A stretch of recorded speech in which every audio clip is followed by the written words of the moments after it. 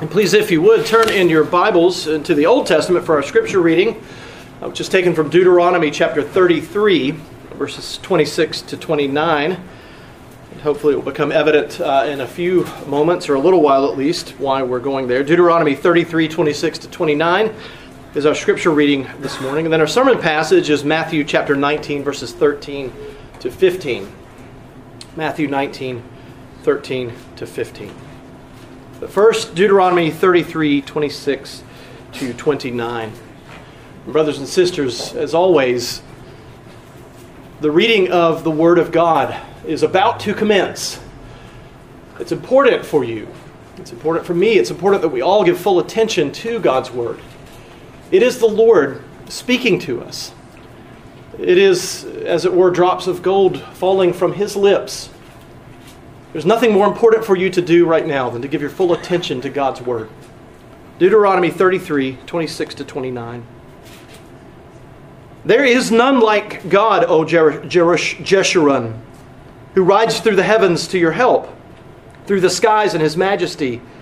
The eternal God is your dwelling place, and underneath are the everlasting arms. And He thrust out the enemy before you, and said, Destroy. So Israel lived in safety. Jacob lived alone in a land of grain and wine, whose heavens drop down dew. Happy are you, O Israel! Who is like you? A people saved by the Lord, the shield of your help, and the sword of your triumph. Your enemies shall come fawning to you, and you shall tread upon their backs. Now turning to Matthew 19, verses 13 to 15. Then children were brought to him that he might lay his hands on them and pray. The disciples rebuked the people, but Jesus said, Let the little children come to me, and do not hinder them, for to such belongs the kingdom of heaven. And he laid his hands on them and went away. This ends the reading of God's holy word. Let's pray. Our gracious God, we are grateful for your word. We're grateful for all that it teaches about you, and we're thankful, Lord, for this passage, these few brief verses that tell us a great deal about our Lord Christ Jesus. They show us His heart, they show us His mind, they show us the love that He has for little ones. We pray, O Lord, that your Spirit would lead us, that He would cause us to worship you even as your word is now preached. We pray, O Lord, that you would bless the ones who hear, that you'd bless the one who preaches, that you would be with us, O Lord, and give us understanding. Help us, as a result of the instruction we've received today, to sing your praises even more, to worship you with greater gladness in our hearts, to desire to know you better than we've known you before. So please, O Lord, bless us now through the preaching of the word. We ask this in Christ's name. Amen. Now, in the previous passage in Matthew, a passage that we didn't read, but a passage you may be familiar with, you could glance at, you may remember that prompted by the Pharisees, Jesus spoke at length about marriage and divorce. The Pharisees, we read there in the previous few verses, they came to challenge Jesus. They wanted to put him in his place. They wanted to show how unwise he was, how wise they are. When our passage this morning, prompted by parents bringing their children to Jesus to be blessed, Jesus shows his love of children. Now this part of chapter 19, it could be called the marriage and family section of Matthew's gospel. Jesus had already shown his high regard for children and his emphasis on childlikeness in the first few verses of chapter 18. In chapter 18, verse 1, the disciples approached Jesus and asked him, who is the greatest in the kingdom? They wanted to know which one of they were the greatest in the kingdom. And Jesus' response was to call a child into their midst and to tell them, truly, I say to you, unless you turn and become like children, you will never enter the kingdom of heaven. Christ's regard for people of low status is evident in the way that he treated these little children. And in comparison to Jesus, the Messiah, the eternal Son of God, everyone is low status. And yet, he has a high regard for us As we work our way through the sermon today, I'd ask you to consider this thought. Jesus Christ died in the place of each of you who believes in Him. And He shares with you the blessings that He received from His Father. Let me say that again. Jesus Christ died in the place of each of you who believes in Him. And He shares with you the blessings He has received from His Father. The sermon is divided into 3 parts. The first part, seeking a blessing. The second, let them come. And the third, the blessing of the firstborn son. So again, seeking a blessing, that's the first part of the sermon. Let them come, the second. And the third, the blessing of the firstborn son. So let's look now at the first part of the sermon, seeking a blessing. Chapter 19, verses 1 and 2 say this. Now, when Jesus had finished these sayings, He went away from Galilee and entered the region of Judea beyond the Jordan. And large crowds followed Him, and He healed them there. Now, it's not evident here how far Jesus went into the Transjordan area, that area east of the Jordan River. It very well could be that He was right along the banks of the eastern shore of the Jordan River. But He's east of the Jordan. And first, earlier in chapter 19, we've already mentioned this, the Pharisees came to Him. They challenged Him about divorce. And now in our passage, it's parents who come to Jesus there. And the parents are coming to Jesus so that their children might receive a blessing from Him. They ask Him to lay His hands on their children. They ask Him to pray for their children. Now, it's true that the word blessing is not used in our passage in Matthew, but the parallel passage in Mark chapter 10, verse 16 says that He took the children in His arms and He blessed them, laying His hands on them. So this is a blessing. But what is a blessing? We hear it all the time. We talk about it. We talk about how blessed we are. At the end of every worship service, a benediction or a blessing is pronounced. But what exactly is a blessing? Well, it is a pronouncement of God's favor upon His people. It's a pronouncement. It's both a statement that you are blessed because you're God's people, but it also, through the pronouncement of the blessing, gives a blessing. It confers a blessing upon you. And so it's a promise of abundance, and it's also at the same time an outpouring of God's love and grace. Blessings, we've already mentioned this, take the form of a benediction, a good word spoken to those upon whom God showed His favor. Now, it's unclear about the parents what they really think about Jesus. It's unclear if they understand Him to be the Messiah, the promised one, or perhaps He's simply another elder. They may just simply respect Him as someone that they trust, as a teacher. But they're coming to Him hoping that He will make a pronouncement upon their children of God's abundant blessing, His abundant provision. Now, Matthew hasn't recorded Jesus being in Judea since His baptism by John the Baptist in chapter 3. That too took place at the Jordan River.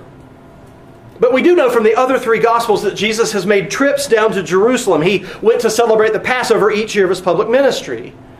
And Matthew, born up and inspired by the Holy Spirit, reserves Jerusalem in his Gospel as the place where Jesus goes to die. Matthew is not being deceptive here. He simply doesn't record every single aspect of Christ's life, every single event in Christ's life.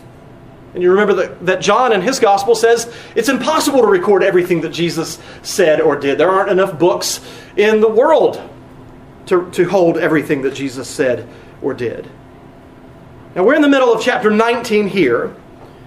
And in chapter 21, Jesus enters the final week of His life. In chapter 21, Jesus makes His triumphal entry into Jerusalem, and the people of the city greet Him on the way in. They lay their cloaks on the road, and they shout, "Hosanna, the Son of David." And a week later, He will be crucified on the cross. So at this point, chronologically, in chapter 19, we're at most just a few weeks out from Jesus' death. And people, unwittingly, they don't know that this is about to happen, His death is imminent. People are bringing their children to Jesus to be blessed. Now, this is an important thing for us to keep in mind. The chronology, how close it is to Christ's time on earth coming to an end. There was a Jewish custom for the people to bring their children to the elders on the evening of the Day of Atonement to be blessed and prayed for. And even though this is not taking place around the Day of Atonement, not the official Day of Atonement in the Jewish tradition. In Judaism, this seems to be the background for what the parents are doing. They're doing this, again, unwittingly, because the true Day of Atonement is fast approaching. The background for what Jesus does in our passage is most likely found in the Old Testament, where a father would bless his sons just before the father's death. And one of the first such blessings comes in Genesis 27. Just before his death, Isaac pronounced a blessing on Jacob. And of course, that was because Jacob and his mother Rebekah, they had tricked Isaac into thinking that Jacob was Esau. And so Jacob got the blessing. Esau was rejected. And then later in Genesis 48, just before his death, Jacob, now known as Israel, blessed the sons of Joseph, Ephraim and Manasseh. But when Jacob laid his hands on his grandsons, he reversed the proper order. He put his right hand on the younger son, his left hand on the elder. Now these are fathers blessing sons or grandsons, unlike Jesus blessing children with no relation to him. However, in Deuteronomy 33, just before his death, Moses blessed the entire nation of Israel. And we read the last part of Deuteronomy 33, the conclusion of Moses' blessing pronounced upon Israel. In each of these examples just mentioned, the blessings are given just prior to the death of the one pronouncing it. And Isaac and Jacob and Moses, just like Jesus, were outside of the promised land when they gave these blessings. All of this helps to provide the background for what the parents were doing in bringing their little children, and Luke says even infants, to Jesus. But when they get close, verse 13 says that the disciples stepped in and rebuked the people. Perhaps they didn't want the people to treat Jesus like some ordinary elder, but they were behaving more like the president's Secret Service guard. Despite the love that Jesus previously had shown for children, despite his general regard for people of low status, he wasn't afraid to associate with tax collectors and sinners after all. The disciples thought that they needed to keep these children away from the only person truly capable of blessing them. And that leads us to the second point of the sermon, let them come. Now, if this was the case, if it was the case that disciples were doing this because they didn't want Jesus to be bothered by these unimportant little ones, Jesus surely surprised the disciples by what he said next. Verse 14 says, "Let the little children come to me, and do not hinder them, for such belongs the kingdom of heaven." Mark 10:14 says that Jesus was indignant at the disciples, at what they were doing, and trying to block the children from getting to him. Now, Jewish culture in that day was nothing like Greek and Roman cultures, in which fathers often exercised their legal right to discard unwanted infants. What does that remind you of today? Our very own society is very similar. Jewish culture was not like that. There are examples in non-biblical Jewish writings from that time of clear expressions of love for children. And indeed, the fact that these parents were bringing their children to be blessed showed their love for their children. But even in Jewish culture, despite being vastly different from Roman culture on this point, children, they still held a low status. They were dependents. They were utterly reliant upon what the adults would provide for them. They were more mouths to feed. And so at an early age, they would begin to work. They would begin to try to contribute to the bottom line.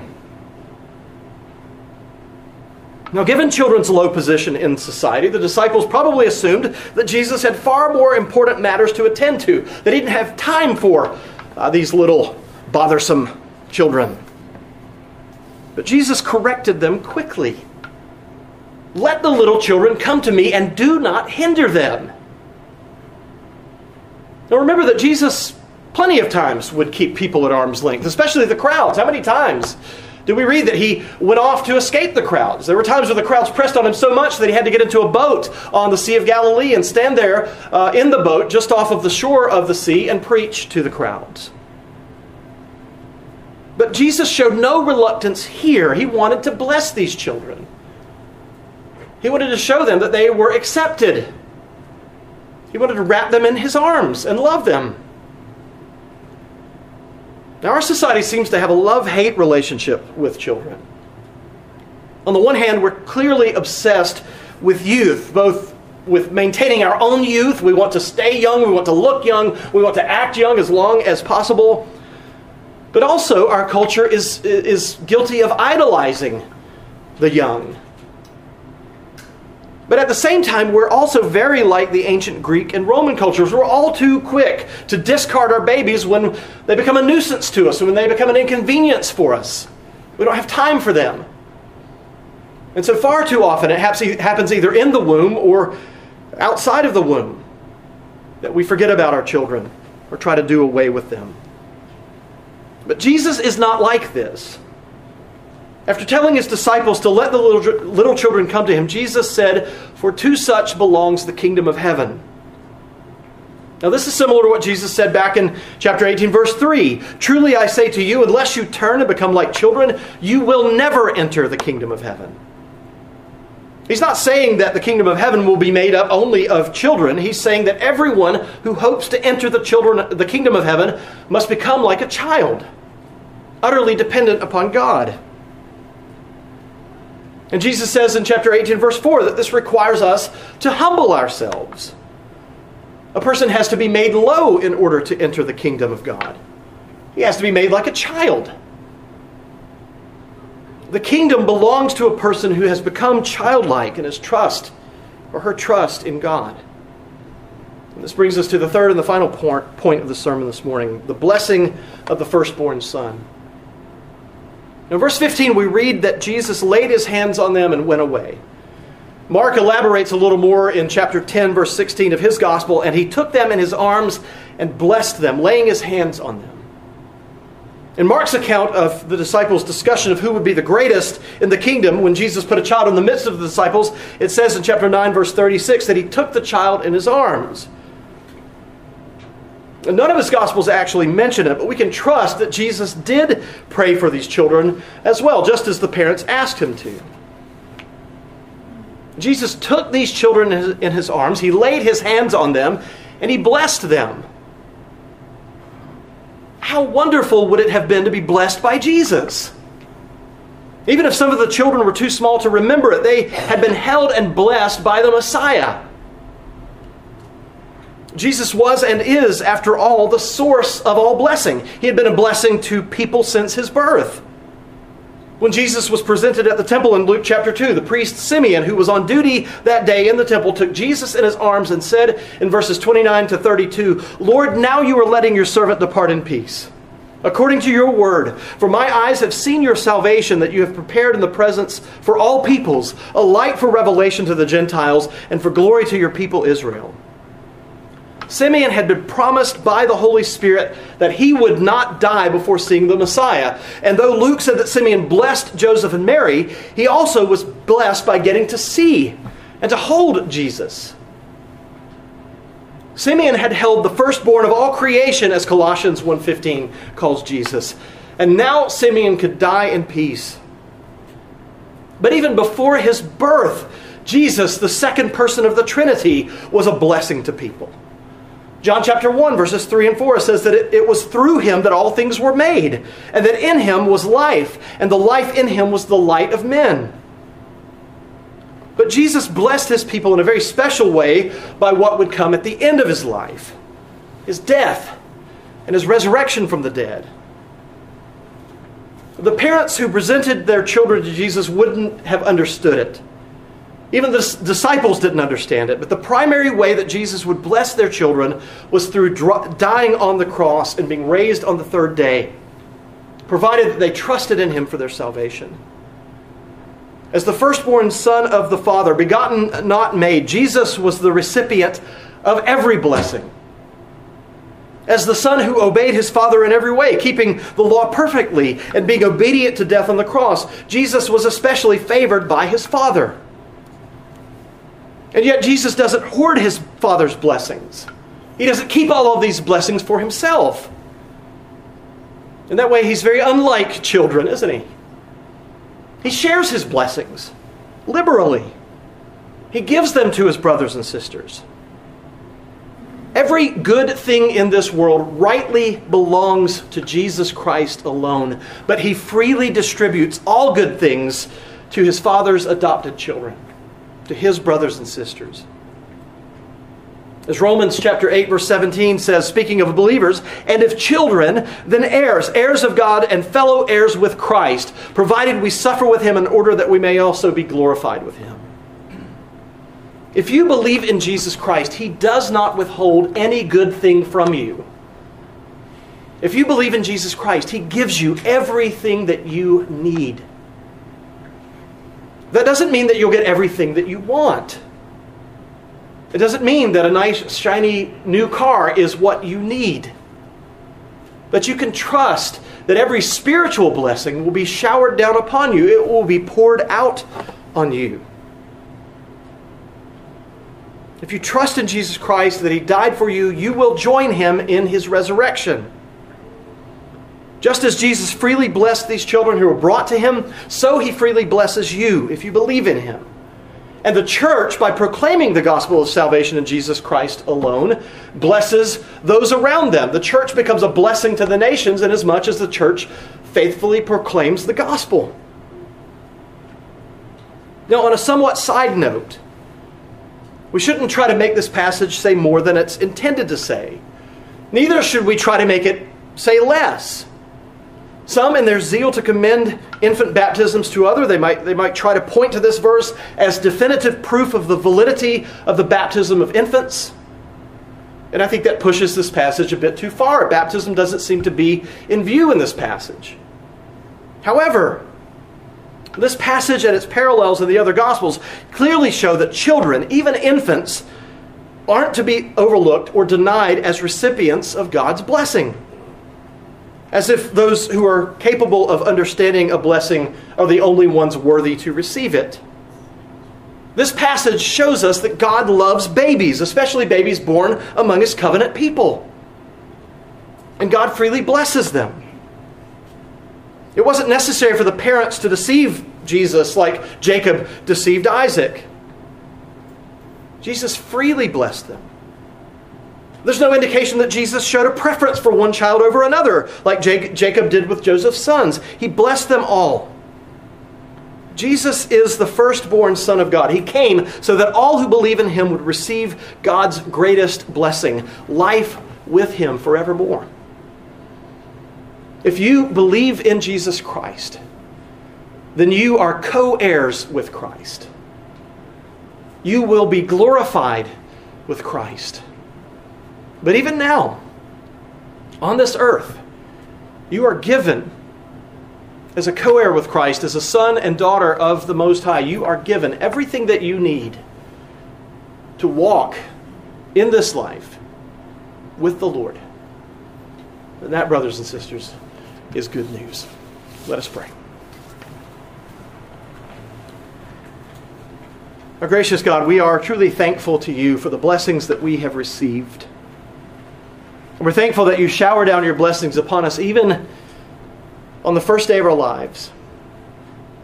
We thank you for our covenant children. We thank you for our little ones who have been born into this church and who've been raised up in this church. We pray that you would continue to bless them, that you would keep them, that you would hold them tightly in your arms. We pray that you would continue to bless us all, O Lord. Help us to trust, even when we have doubts, even when we cannot see your hand of blessing upon us. Help us to trust that you have not removed it from us. Help us to know that even in the hardships and sorrows and struggles, even in those parts of our lives, you continue to bless us. Lord, we are grateful for the love that you have showed to your children. And we pray, O Lord, that nothing in this life would hinder us, would hinder any of your children from coming to you.